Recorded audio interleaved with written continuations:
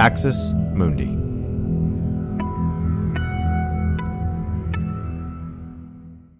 You're listening to an Irreverent podcast. Visit irreverent.fm for more content from our amazing lineup of creators.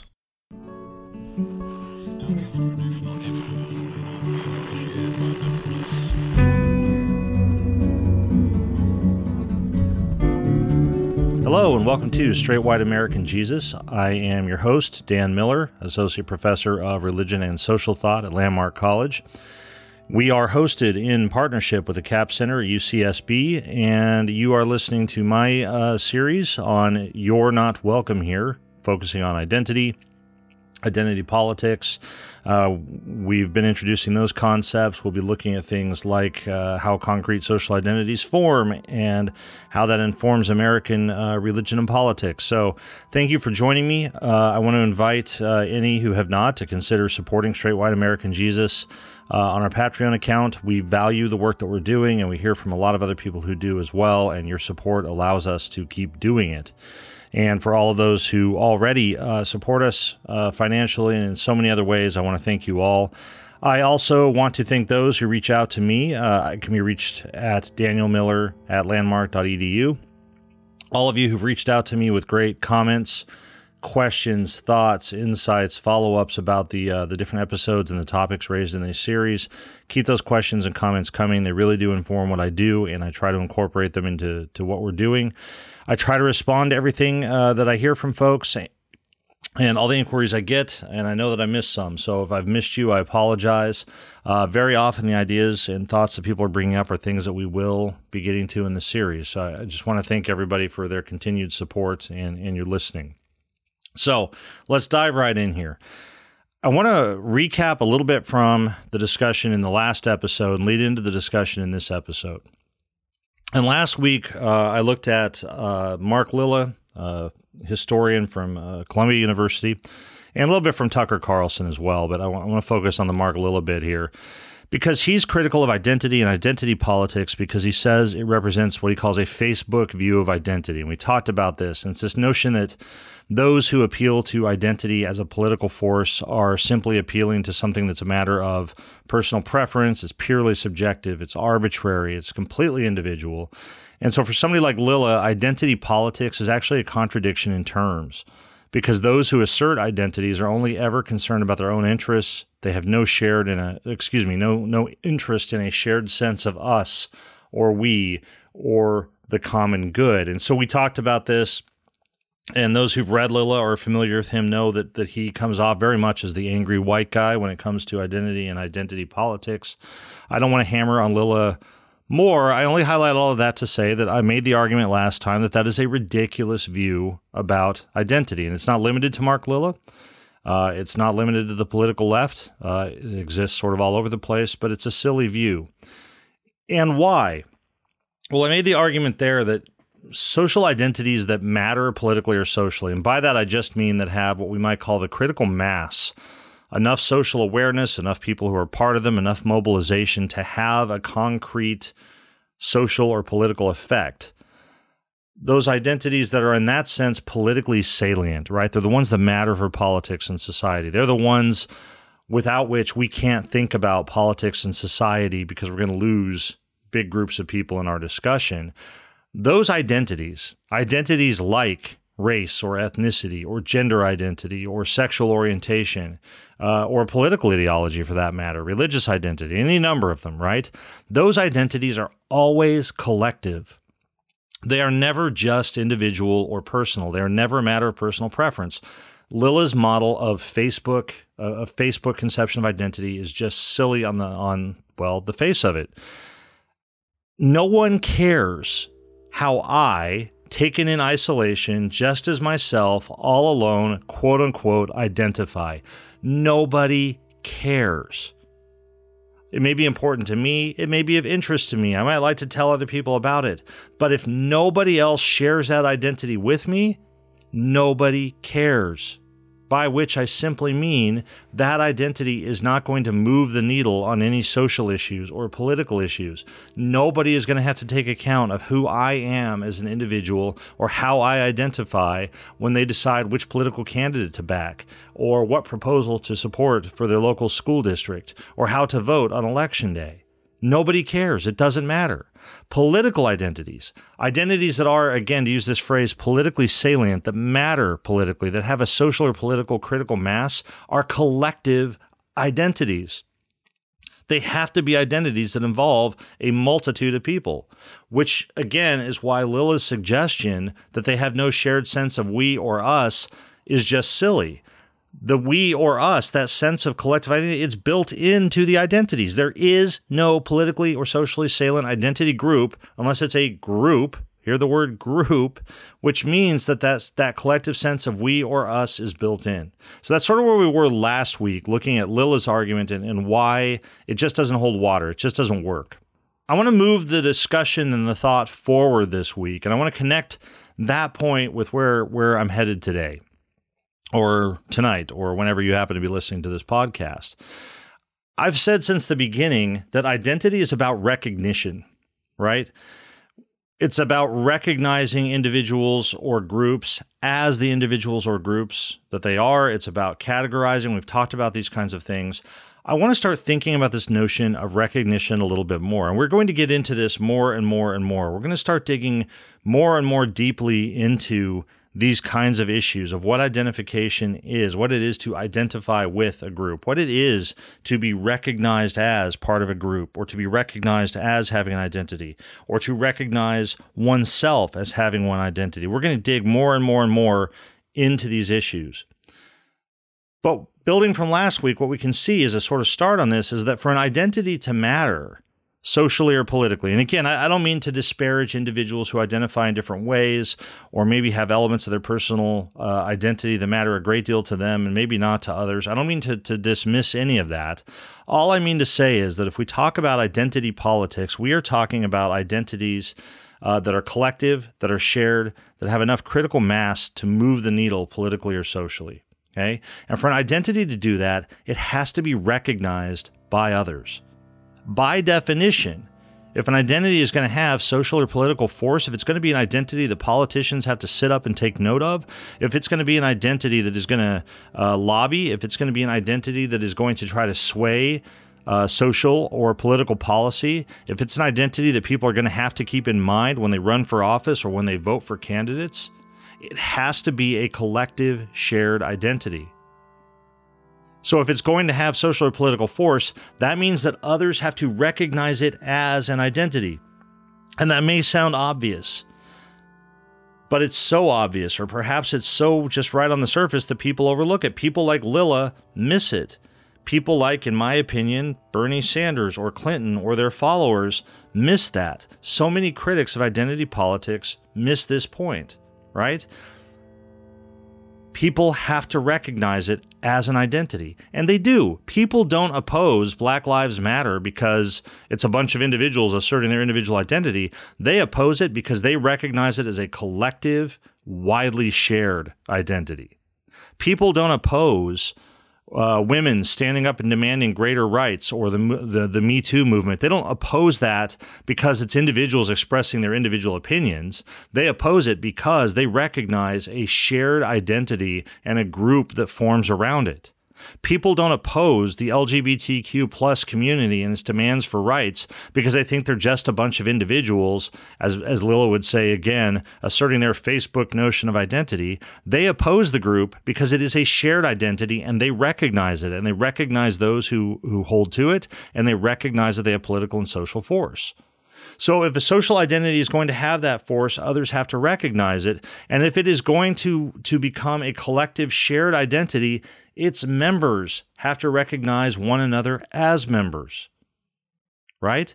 And this might seem like a weird point, but this is one of the really significant things to think about.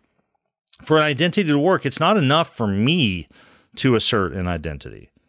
It's not enough for me to assert that I should have some sort of social rights or privileges or some sort or level some sort of political demands.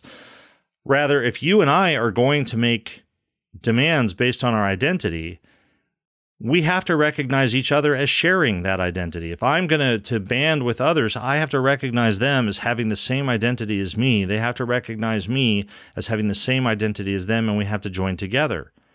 And if others are going to join with us, they have to recognize themselves as sharing that identity. They have to recognize us as sharing that identity with them. So again, it's never simply an individual matter. And when we talk about identity politics, or at least when I talk about identity politics, that's what I'm talking about. So it's inherently collective, it's inherently shared, it is inherently built around a sense of us and we, and a certain sense of certainly the common good, or at least that which would make society better for us than it has been. So somebody will say, Dan, great, interesting, I guess, but you're sort of beating this horse to death at this point. Why does this matter? Why all this talk about recognition? Why all of this talk? Because again, it means, and this is a really key idea, and if I tell my students this, if people want to talk to me about identity politics or about identity, for me, this is sort of a fundamental realization that we have to have. It means that identity is never purely individual. It never operates the way that Lilith thinks it does. Identity is intensely personal, right? It can cut to the heart of who we feel we are. And I don't want anybody to mishear me saying that, right? We all occupy different identity positions that give us our sense of who we are, that help to make us us. Identities or identity positions that if we didn't occupy them, if we didn't have the identities we do, we wouldn't be the people we are. They are intensely personal. They are what make us the people that we are, okay? But identity is never private or individual or merely subjective, right? So it's personal, but it's never simply private. Why? Because this depends on recognition. If I'm going to assert my identity, it's not enough that I feel it deeply. It has to be recognized by others.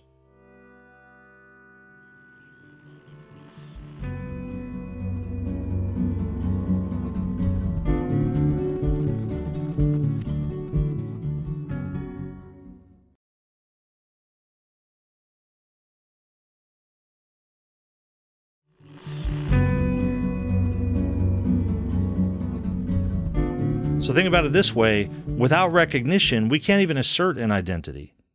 You can say I identify as X, Y, or Z, or I'm part of this or that or other community, but if people don't recognize you as possessing that identity, if they don't recognize you as embodying it, if they don't recognize you as belonging to that community, your assertions aren't going to matter. So again, this is why Lilith's position is just silly. People can post whatever they want on Facebook, to use that analogy. But if it doesn't resonate with others, who cares, right? It's the same way with identities. And that means that identity is not unilateral. I don't get to declare it on my own, but it also means that I don't get to deny the identity of others unilaterally. And we've all had these conversations where somebody doesn't like some social group, or they are quote unquote uncomfortable with that social group, or they quote unquote don't understand the social group, or they don't understand what the big deal is about why they have to agitate politically or socially or whatever. And they'll say, I just don't even see it. I don't think that that's real. They might say, I don't see in color, right? I'm colorblind. I don't see that people are different races or ethnicities. Well, guess what? If enough other people in the world do recognize those identities and those differences, it doesn't matter if somebody just unilaterally decides to deny it. So this notion of recognition is central to identity. It means that in an important sense, if we're talking about identity politics, there can be no identity. There can be no identity politics without recognition, which means identity is never simply individual. Again, this distinction that I make, it's intensely personal. It is never individual. And we can see, if we look around, the problems that arise and the difficulties that we run into if we don't recognize the significance of recognition, if we don't appreciate how important recognition is, both for the acceptance of or the denial or contestation of identity.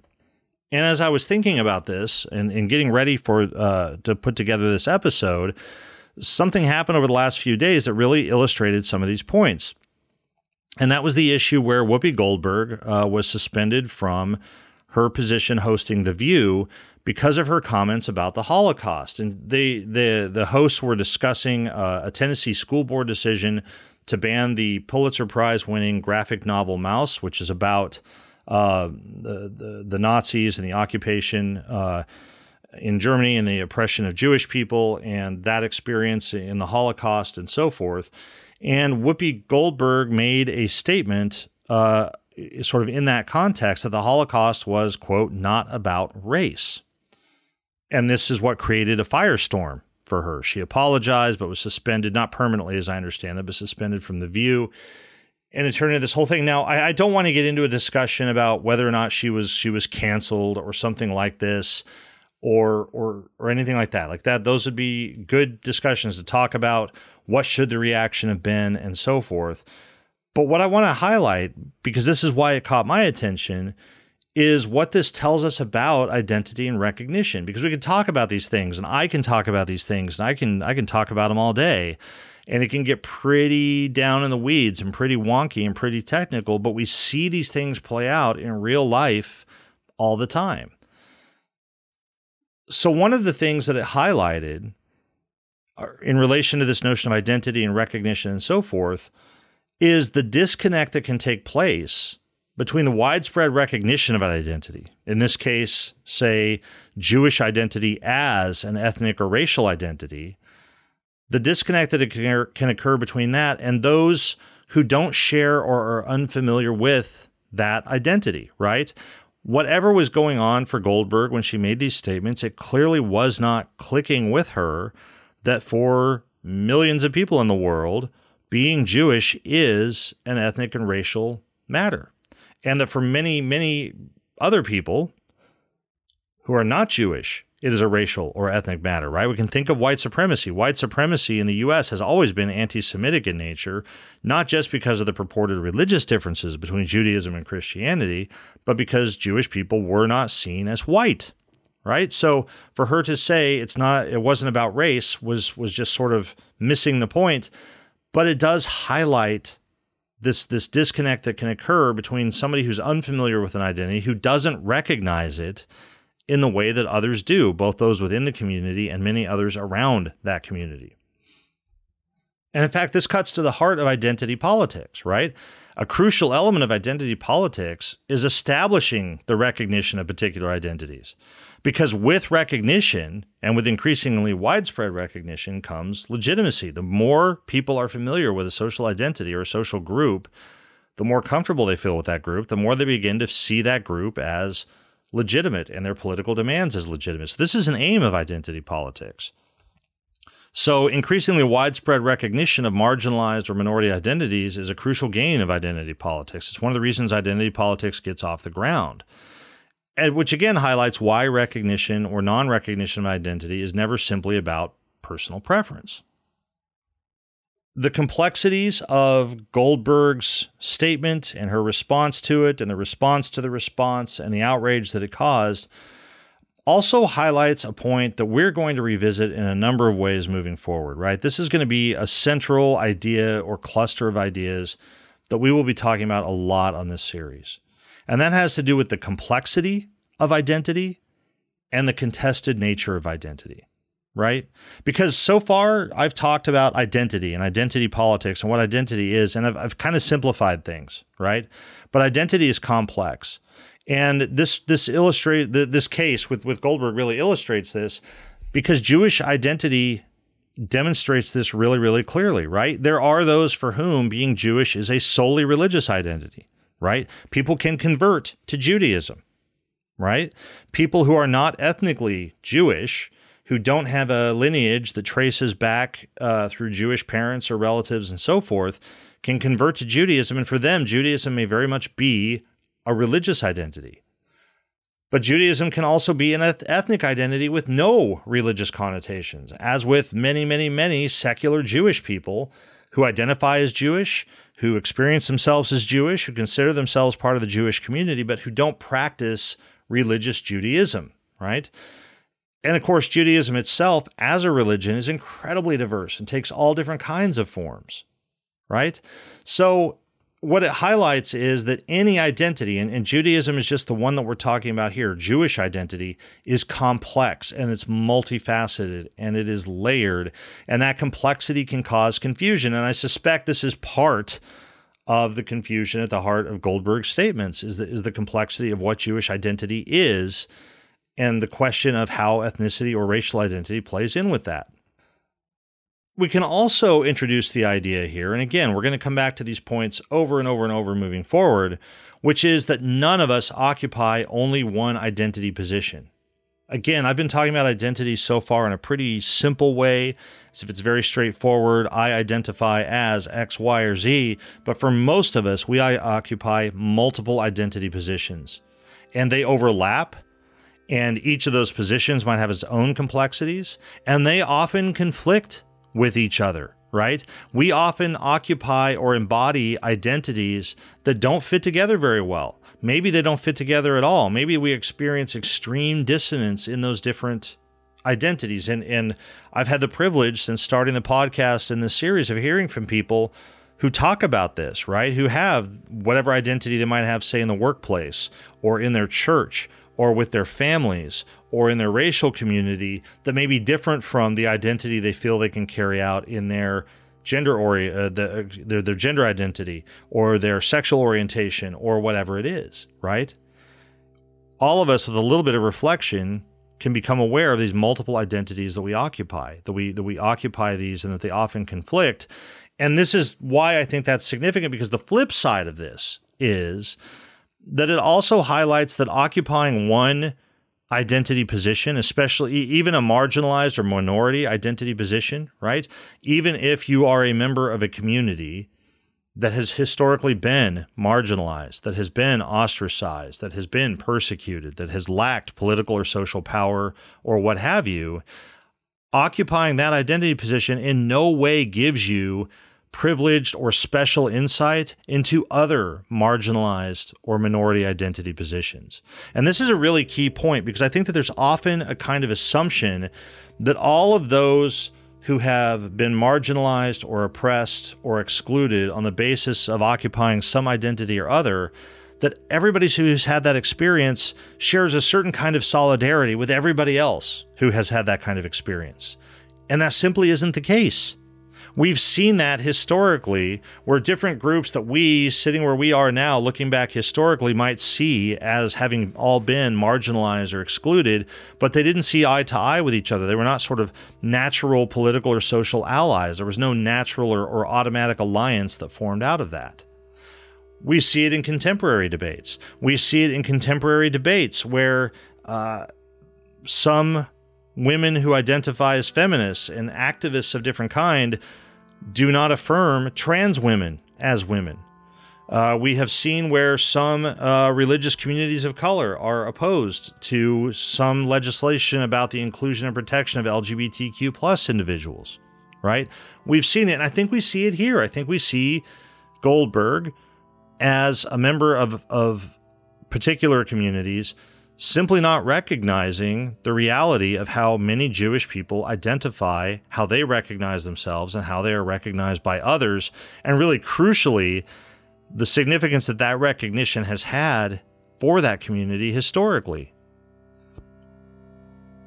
These issues can also come up, and here I'm just moving into issues that we'll be looking at in the future, when one group that has been marginalized historically gains a measure of social recognition or acceptance, possibly even becoming part of the mainstream in a given place, like, say, the United States, but then is reluctant to recognize less accepted social groups, right? In other words, I guess what I'm after here is the notion that having experienced marginalization or oppression because of one's identity does not guarantee that one will be accepting or understanding of others who experience marginalization or oppression because of their identity. And I think that that's something we've seen in a number of issues that go on at present. And again, I know I talk about trans and gender non-binary folks a lot as an example, but I think that this is an example where lots of groups that had been marginalized or who still experience marginalization tend not to recognize the legitimacy of others. So, where does that take us?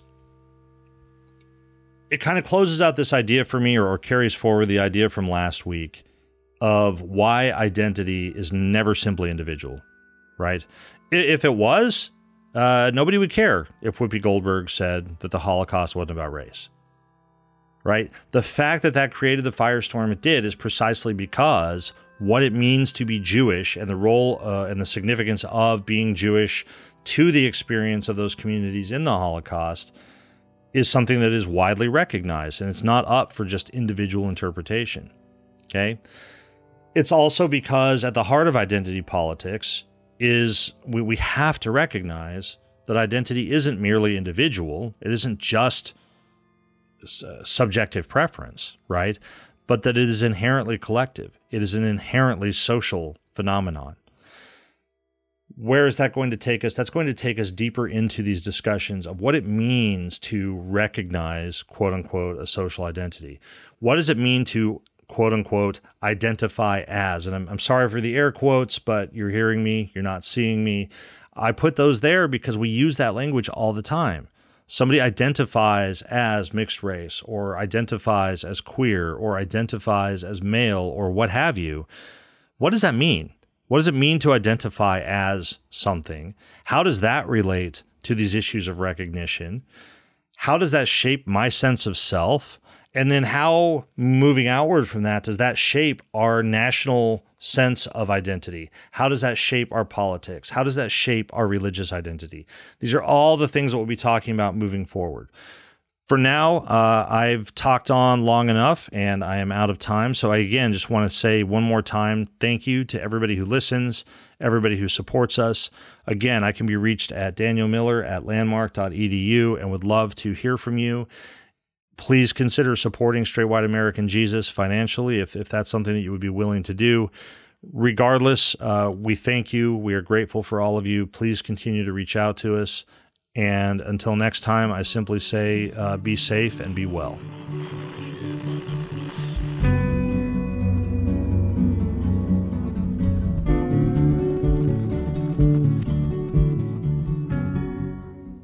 This has been an Irreverent Media podcast.